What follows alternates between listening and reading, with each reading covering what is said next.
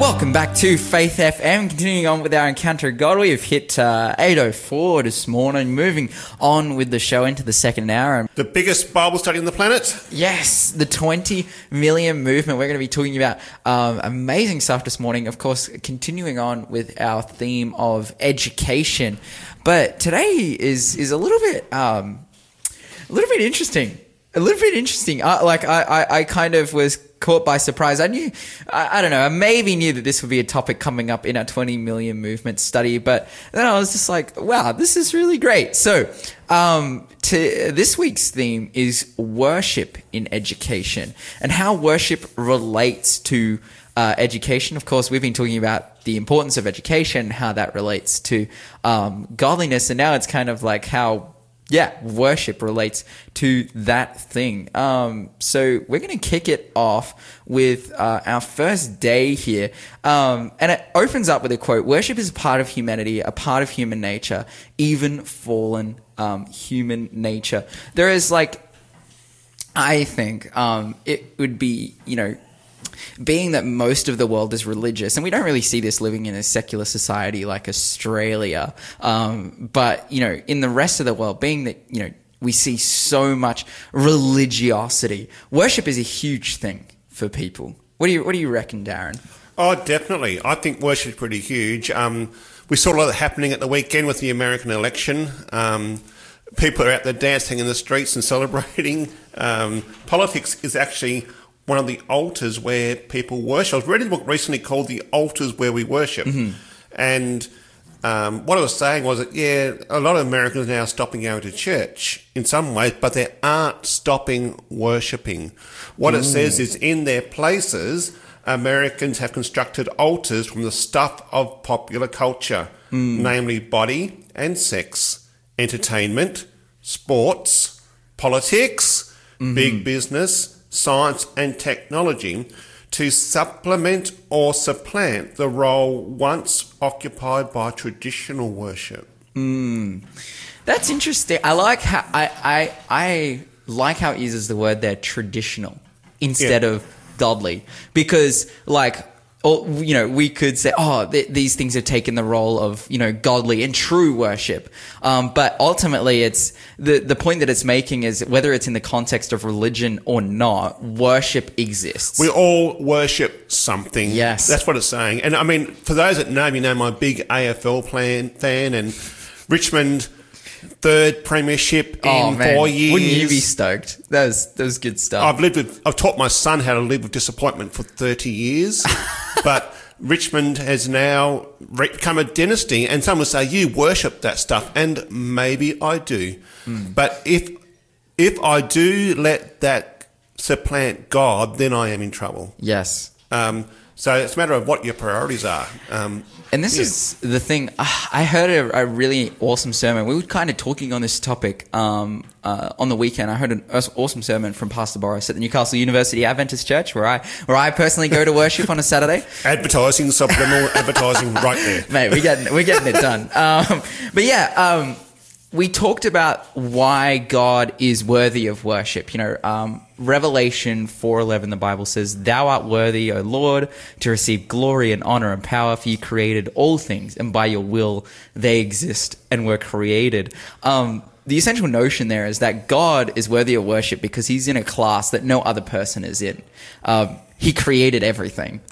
That's right. He's above all and through all and in all. And in Deuteronomy chapter 6 says he is the one. What it means by that is not just the one God, but he's the one that's worthy of worship, the one that keeps everything moving and in motion and happening. He is enough. He is sufficient. And I like that. And a really awesome point that Boris made on that it is not, he said something really awesome.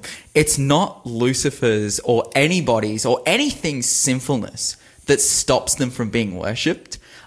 This is a really, really good point, because when you hear that, it's like, but wait, so you can worship things that are filled with sin? Well, obviously, because people do it. Yep. But that's not actually the limiting factor of why, God says, worship me. It's not because he is or isn't a sinner, because even Lucifer, before he sinned, wasn't worthy of worship. The thing is that God is in a completely different class of being than anything on earth than anything on earth or above, or that's why the commandment says, don't make idols of anything on this earth or in the heaven above, because, or below the earth, in the Ten Commandments, because it's like nothing that you'll find in any of those things are in the class that God is of That's worship, right. as the ultimate creator. So that's Well, most of this stuff you look at, like body and sex, entertainment, sports, politics, big business, and science, technology, you can worship them, but in the end, there's an emptiness there. You're left feeling empty. It's like a placebo. You don't end up feeling filled at the end. Yeah, Richmond won the premiership, but yeah, life moves on. yeah, that's true. How Next long year we can might you- lose. And that's the other thing. Those things that can be worshipped are so unstable and ever changing. Like, for example, like money is easily like the biggest thing that people worship or make number one in their life. And it's like, I've had personal experience of this. I've seen this personally. The way that money can bite back. It is a fickle God, because at one moment it's all there, it's all for you, it's all good to go, and at the next minute it's not. And the thing is, money can never buy you happiness.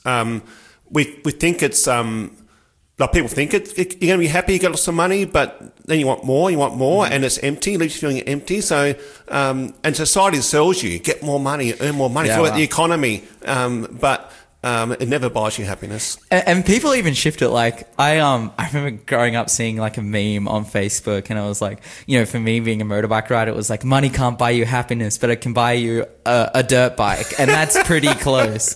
Yes, it can. For me, it's buy a new chook. I'm a poultry breeder. That's so awesome. That is a perspective that I've never heard before, but I'm so glad that we have it in the studio.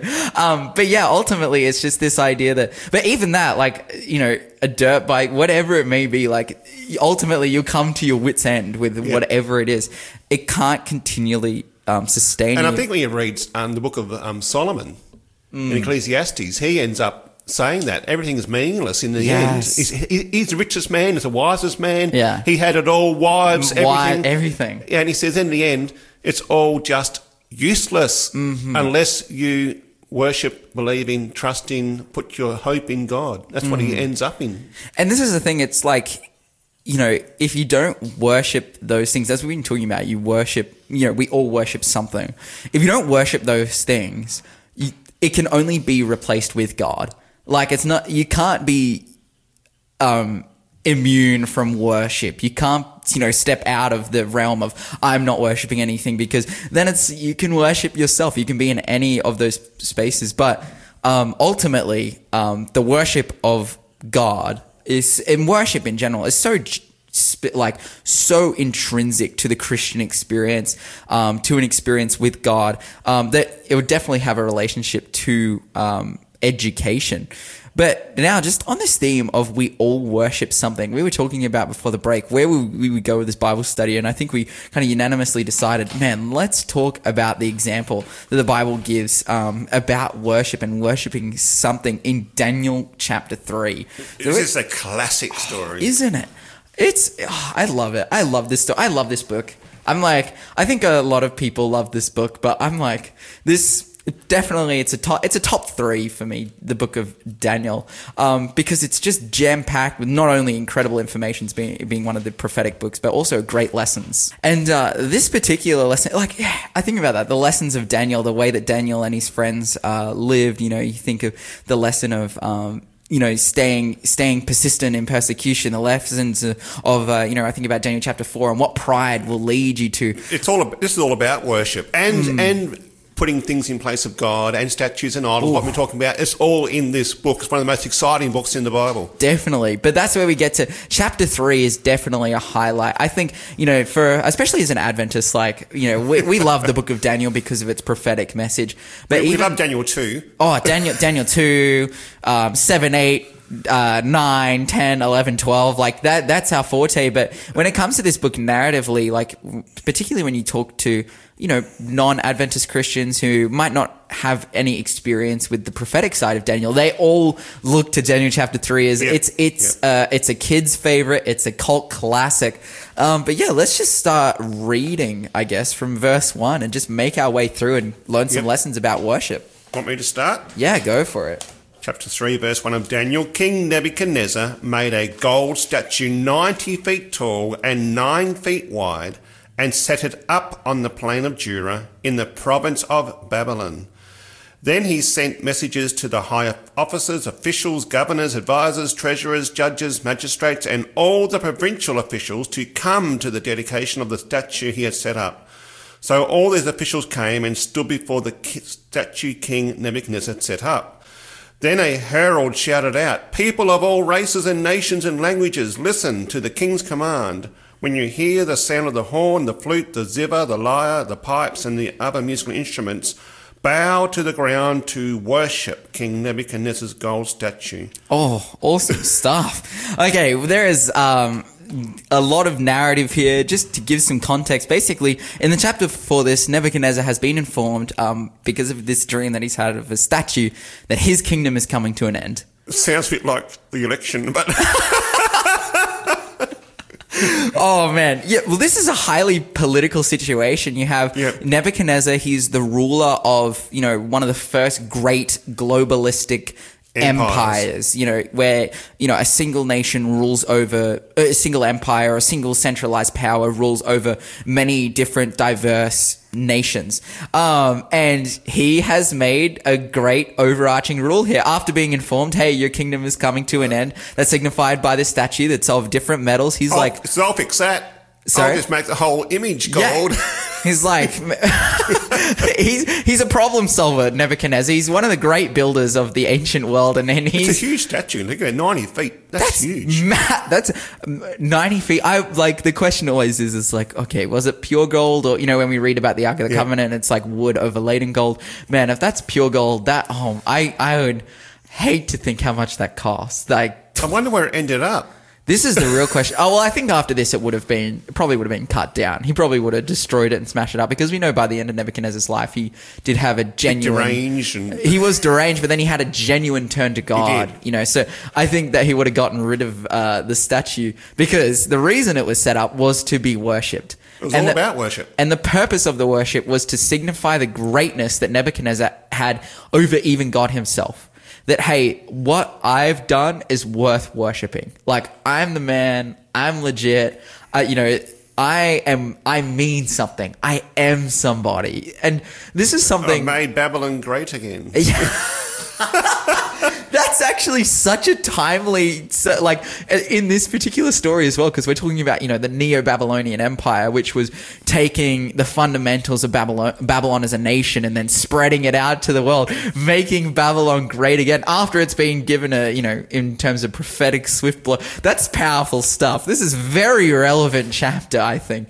But ultimately, it's all about worship. It's about, this is what we have done. This is how amazing we are as people. Therefore, and Nebuchadnezzar, this is how amazing I am as a person. Therefore, worship me, which we talked about earlier. Nebuchadnezzar is not deserving of worship, because not only is he a sinful human being, but he's not in the class of deserving it. Although, he thinks he deserves it because, look at what I've created, this great nation. He's a mere king, but God says, I've set up kings and I tear down kings. That's what chapter 2 has said. Yeah, that's what chapter 2 has said. If you've, you do a deep study of the book of Habakkuk, for example, that whole book is about how God has set up Nebuchadnezzar and the Chaldeans to rule the world as, in response to, Jerusalem's unfaithfulness. The whole reason for Nebuchadnezzar's being, and we find that in chapter 4 of Daniel as well, the whole reason for Nebuchadnezzar's being in his position is because God's put him there. Yet again, in his human pride, he has called for worship. And what that looks like is, hey, we've set up a statue. When this epic music by all these different musicians plays, then you will fall to your now. You'll fall to your knees, bow down. Interestingly, I love this. Something that we're seeing here is that false worship often mimics true worship.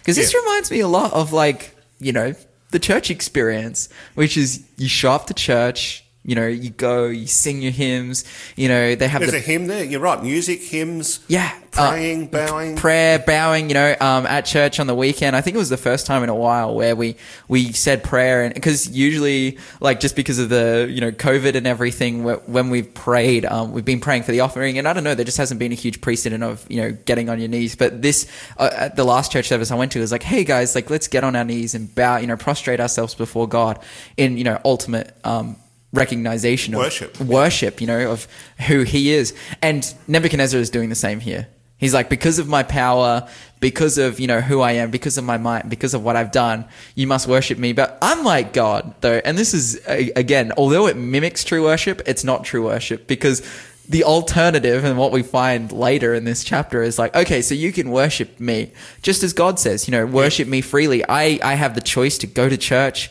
to bow before God. Nebuchadnezzar's like, all right, so you're going to worship me when you hear the music, and if you don't, well, then you'll die. So this is a threat, whereas worship of God is a choice. That's a big difference. Yes. And I think that's what's, you know, bringing it back. Oh, there's so much that could be said. Bringing it back to the topic of worship and education, you know, we talked about education on the weekend in my Sabbath school class. And, you know, this idea that, you know, it's often about applying ourselves. And, you know, one of the things that education teaches us is that, you know, we have the choice to take those steps, and God, you know, delivers us to the success that we choose to have in him, you know, kind of this idea that, like, when we respond to God's call, when we make the decision, then God is, you know, faithful and respectful to that, and he leads us to success. Whereas this is just like, no, like, you must worship me, like, which this is, again, another difference between Babylon and Nebuchadnezzar and God here, is that God being a God of love, you know, giving that freedom of choice, saying, you know, I love you enough to even deal with your disobedience, to let you live how you want to live. Long-suffering. Be patient and kind. Whereas, Nebuchadnezzar's here. He's just gun to the head. He's like, look, worship me. But yeah, what did you think? Is there anything more to say, or can we move on? What do you reckon, Darren? I think that reading, but because it gets really exciting when you're reading. But yeah, it does. But so it says, anyone who refuses to obey will immediately be thrown into the blazing furnace. Verse 7. So at the sound of musical instruments, all the people, whatever their race or nation or language, bowed to the ground and worshipped the gold statue that King Nebuchadnezzar set up. So everyone here's bowing down. But then it says in verse 8, but some of the astrologers went to the king and informed on the Jews. They said to King Nebuchadnezzar, long live the king, you issued a decree requiring all the people to bow down and worship the gold statue when they hear the sound of the horn, flute, zither, lyre, harp, pipes, and other musical instruments. That decree also states that those who refuse to obey must be thrown into a blazing furnace. But there are some Jews, Shadrach, Meshach, and Abednego, whom you have put in charge of the province of Babylon. They pay no attention to you, your majesty. They refuse to serve your gods and do not worship the gold statue you have set up. Powerful stuff here. We see Shadrach, Meshach, and Abednego take a stand for God. And that's like that's another thing that relates to kind of our current world situation and the election, that, you know, whatever it may be that's going on around us politically, or, you know, whatever occupation we're in, whatever we're doing, that I would consider maybe even a little bit a-religious, even though there are huge religious implications in everything we do, that they take it, you know, whenever there is a contention there, they take a stand for God. That's right. Powerful. Well, I don't know. I used to think, if I was on that plane, where would I stand? Would I be hiding behind a tree or something? That is, I think that this chapter just evokes so much, like, it's a call to action. And we're going to finish off this story right after this. You're listening to the Breakfast Show podcast on Faith FM. Positively different. All right, so continuing on with our Bible study, we've been talking about worship. We've been talking, and specifically in Daniel chapter 3. And of course, we've just come to the moment where Shadrach, Meshach, and Abednego, 3 Jews who were taken with Daniel to Babylon as captives. And we know after the events of Daniel chapter 2 became, overseers of the province of Babylon, great political figures. They have been called out here for not worshipping the golden statue that Nebuchadnezzar set up. And I was just saying, if I was on that plane, would I have been able to stand alongside those three men, or would I have hid behind a tree or just bent my knees to blend in? Wow. I mean, I don't know. It's pretty heavy stuff knowing that it's a fiery furnace they're burning and you're going in it if you don't bow down. But these three choose to stand no matter what. And it's, of course, adhering, for them as Jewish, commandment keepers, as men of God, of course, going back to the 10 Commandments, Exodus chapter 20, verses 4-6, where it says, make no other gods before you, have no other gods before you, don't bow down to them, don't worship them as others do. You only have one God in heaven, and they're taking it seriously. Yeah, but these three Jewish boys, remember, I was just thinking the other day that every day, at least twice a day, they say this, Hear, O Israel, the Lord our God, the Lord is one. Thou shalt love the Lord your God for your heart, for your soul, for your strength. They're saying that twice a day. And so that's in their inner being. Yes. It's sort of something that they live by and something here that they stand by no matter what. It's courage to stand. It's what their parents have taught them right from day one. And it's what's instilled in their very core of essence. To live is Christ, to live is God. Yes. Doesn't matter about anything else. Of course, I'm going to do a little bit of I'm going to turn this Bible study on it because we don't have a lot of time. I'm going to turn the Bible study on its head because we know, of course, like an amazing miracle happens after this, right? We all know the story. They're thrown into the fiery furnace by Nebuchadnezzar for not obeying his commands. And, then they're in the fiery furnace and they don't get burnt up, That's right. And Nebuchadnezzar's watching this. From a distance. From a distance. And it's like, it's not like they step through the bonfire. Like it says that those who threw them into the fire, the flames were so hot that it killed even those people. That's pretty hot. And then an amazing miracle takes place. Nebuchadnezzar is watching as Shadrach, Meshach, and Abednego and a fourth person, one who looks like the Son of God, is standing there in the furnace with them. Let me read this quickly. Verse 24. But suddenly Nebuchadnezzar jumped up in amazement and exclaimed to his advisors, "Didn't we just tie up three men and throw them into the furnace?" "Yes, your majesty, we certainly did," they replied. "Look," Nebuchadnezzar shouted, "I see 4 men unbound walking around in the fire unharmed, and the fourth looks like the Son of God." That is powerful. And it's like, again, God has come through for these guys. He's done an amazing miracle. But I think God's amazing miracle, earth-bending miracle is in response to a miracle that has already happened. And I think it's what I would call like the miracle of conversion.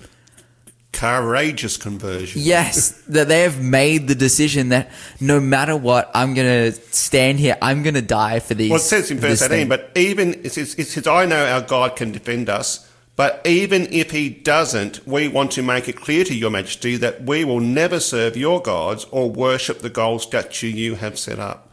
So in other words, they've got the courage to say that, I know that God can help us, but even if he doesn't, we would rather die than stand up on that plane.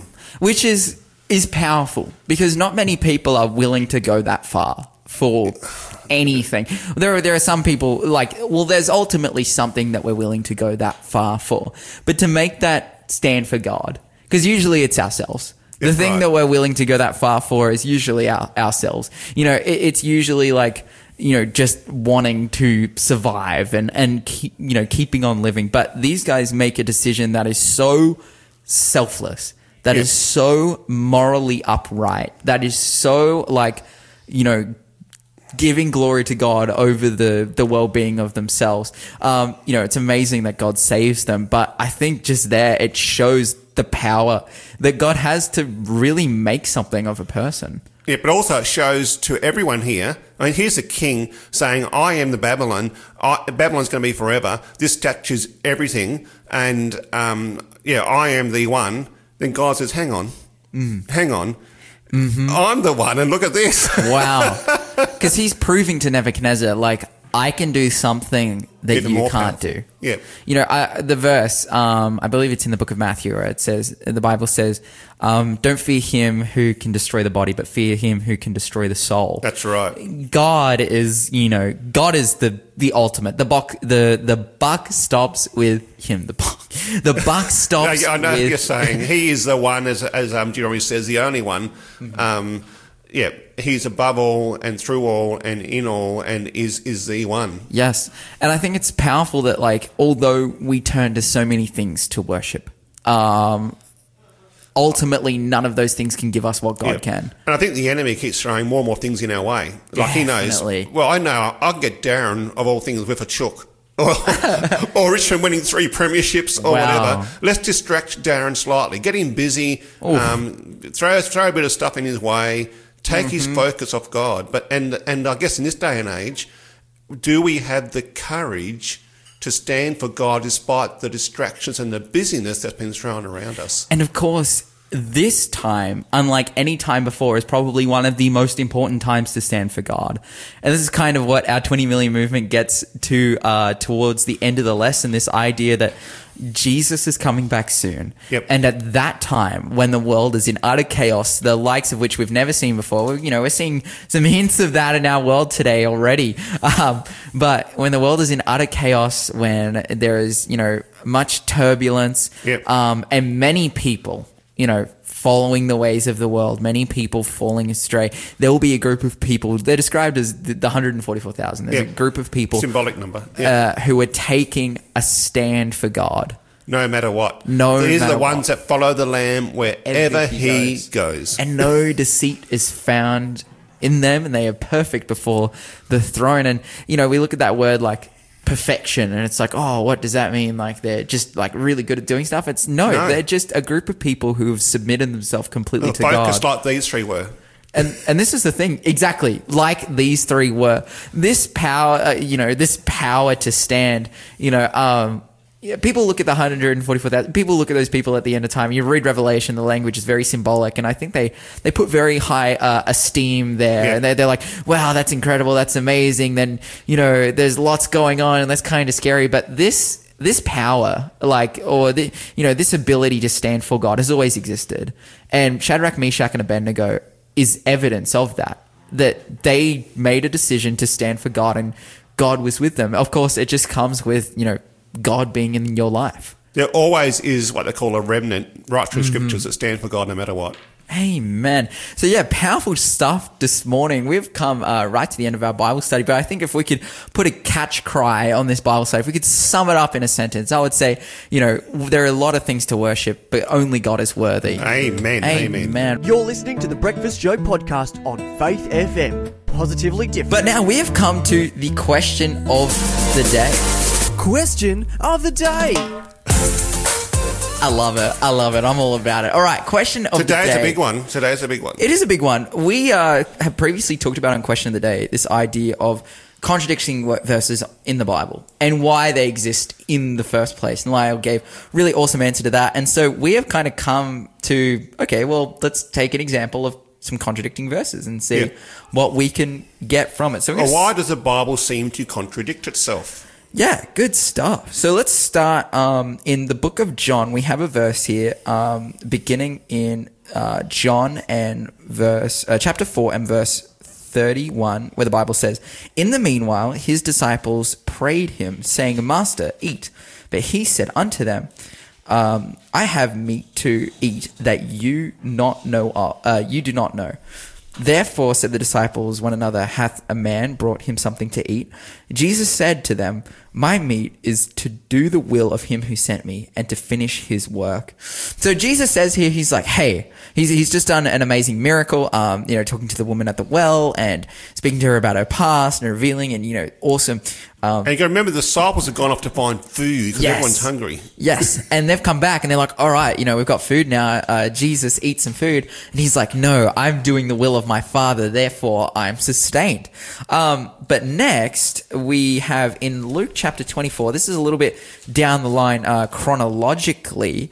We have Jesus talking to the disciples after he's died, he's resurrected, he's done the ultimate fulfilling work here. And they, he rocks up to them on the beach where, he meets them again and he says to them, and while they yet not believed for joy and wondered, he said to them, have you here any food or any meat, as the King James King James says. So he wants some real food. He wants to eat some food. So the question comes in then, the contradiction here is like, okay, on one hand, Jesus is saying when he's doing the will of the Father, he doesn't need to eat, he's all good. But on the other side, he's just done the ultimate fulfilling work. He's died on the cross and resurrected. He's done the will of the Father here. Yeah. he's finished. It's done. It's over. And yet he's like, okay, give me some food.